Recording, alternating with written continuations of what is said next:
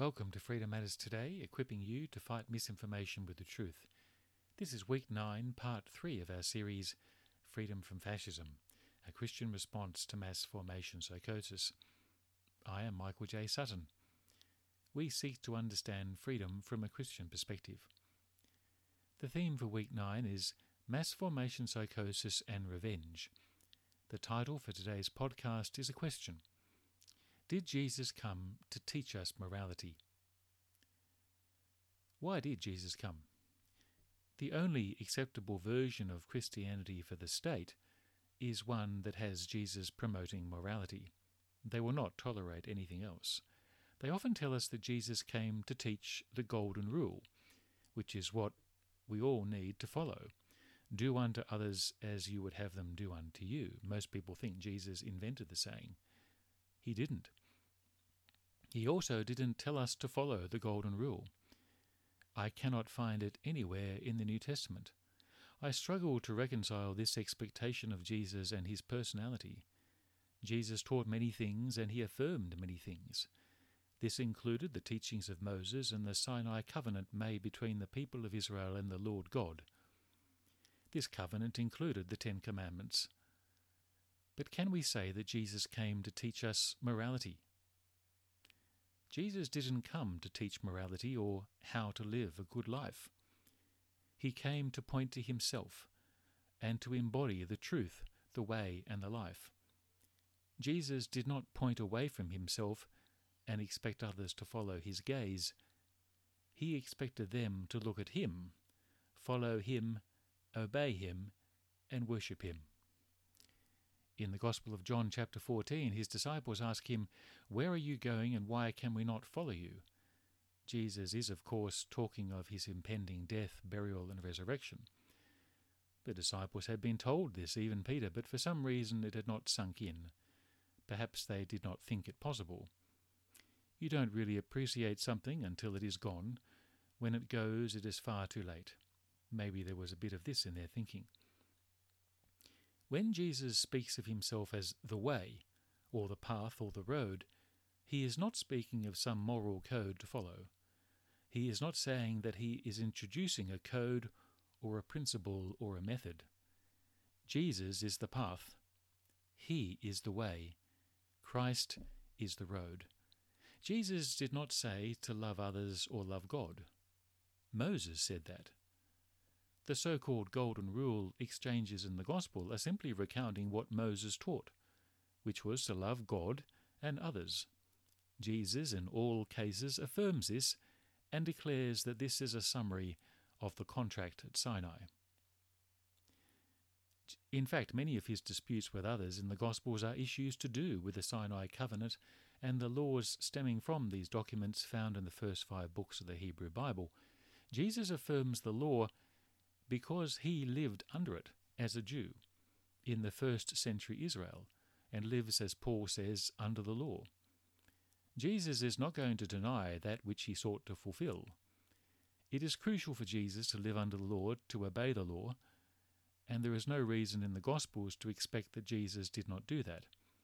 He was scrupulous in his obedience to the law. Jesus did not come to teach us morality. He came to live the perfect life under the law we could not. His radical teachings on the law were on the side of mercy to those in need, and much of the conflict was sectarian between the sects that existed at the time, namely the Pharisees, who created the synagogues, and the Sadducees.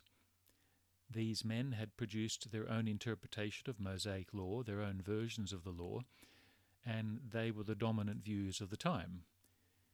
If we wish to use a contemporary analogy, Jesus was the purveyor of misinformation and fake news, because he alone stood against these men who had hedged the law by creating additional rules around the law in its various forms.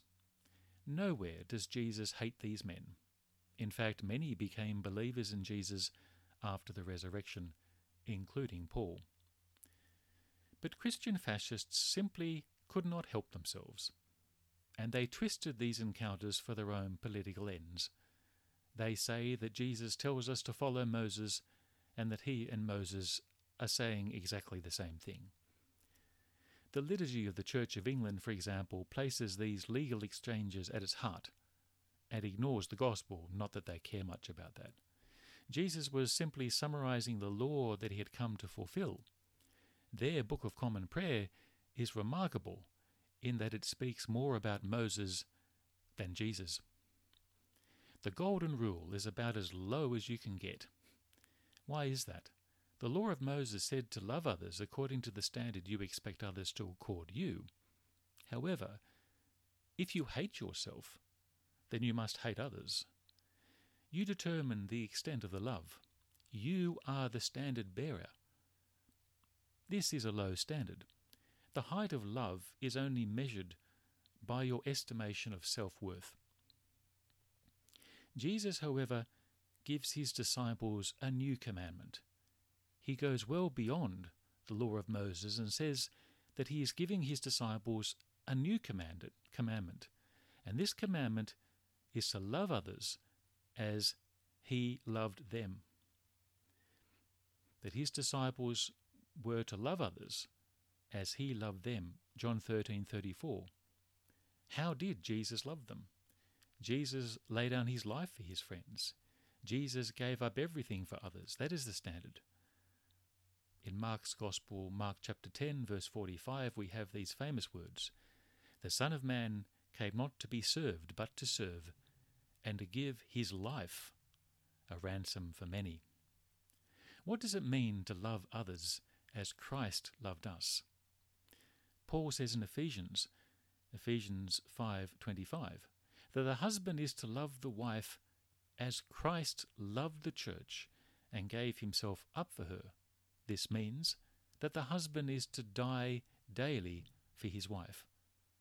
The moral code, if there is one, is to live a life like the one Jesus lived, looking out for the interests of others, serving others, and laying down your life for others. Philippians 2:4. That is what love looks like. Jesus is the way to the Father and from the Father. Being the way meant that he was that way. The path to the Father was through him. Throughout his life, Jesus said that he came from the Father. He said that he would return to his Father. John's Gospel places Jesus as both existing before his birth and existing beyond his death. Jesus didn't come to teach us morality. He came to restore that which was lost, an intimate relationship with the Father. This is radical, this is subversive, and chances are many of your church-going friends don't believe a word of it. Many Christian fascists today do not believe Jesus is the Son of God, or even that he rose from the dead. That is too much for them. They would accept that Jesus was a good man who said lots of nice things. He simply wants us to love each other and live good lives. Their religion is Moses and the Ten Commandments, or their version of it. The beliefs of Christian fascists align with the beliefs of most ordinary people. Most people believe that we are all morally good, that we're not criminals or murderers. We don't understand why we need a saviour because we don't really need saving. After all, we do our best and make the best of the situation in life, always make excuses for ourselves, our actions and decisions. Christian fascists therefore need a theology of God, since they reject the salvation of God. They don't believe in God, but they need to say something. This is what I call love theology. What they say is, God's a God of love. We're all God's children. We're all forgiven. We're all in God's family, and it's all about love, love, love. My friends, this is hippie love. Get on the love train, brothers. Look at all those mushrooms and breathe in that smoke. Amen, brother. The problem for traditional Christian fascists is that people don't believe in love. Quite the opposite. People believe in revenge. People believe in payback. People believe in betrayal.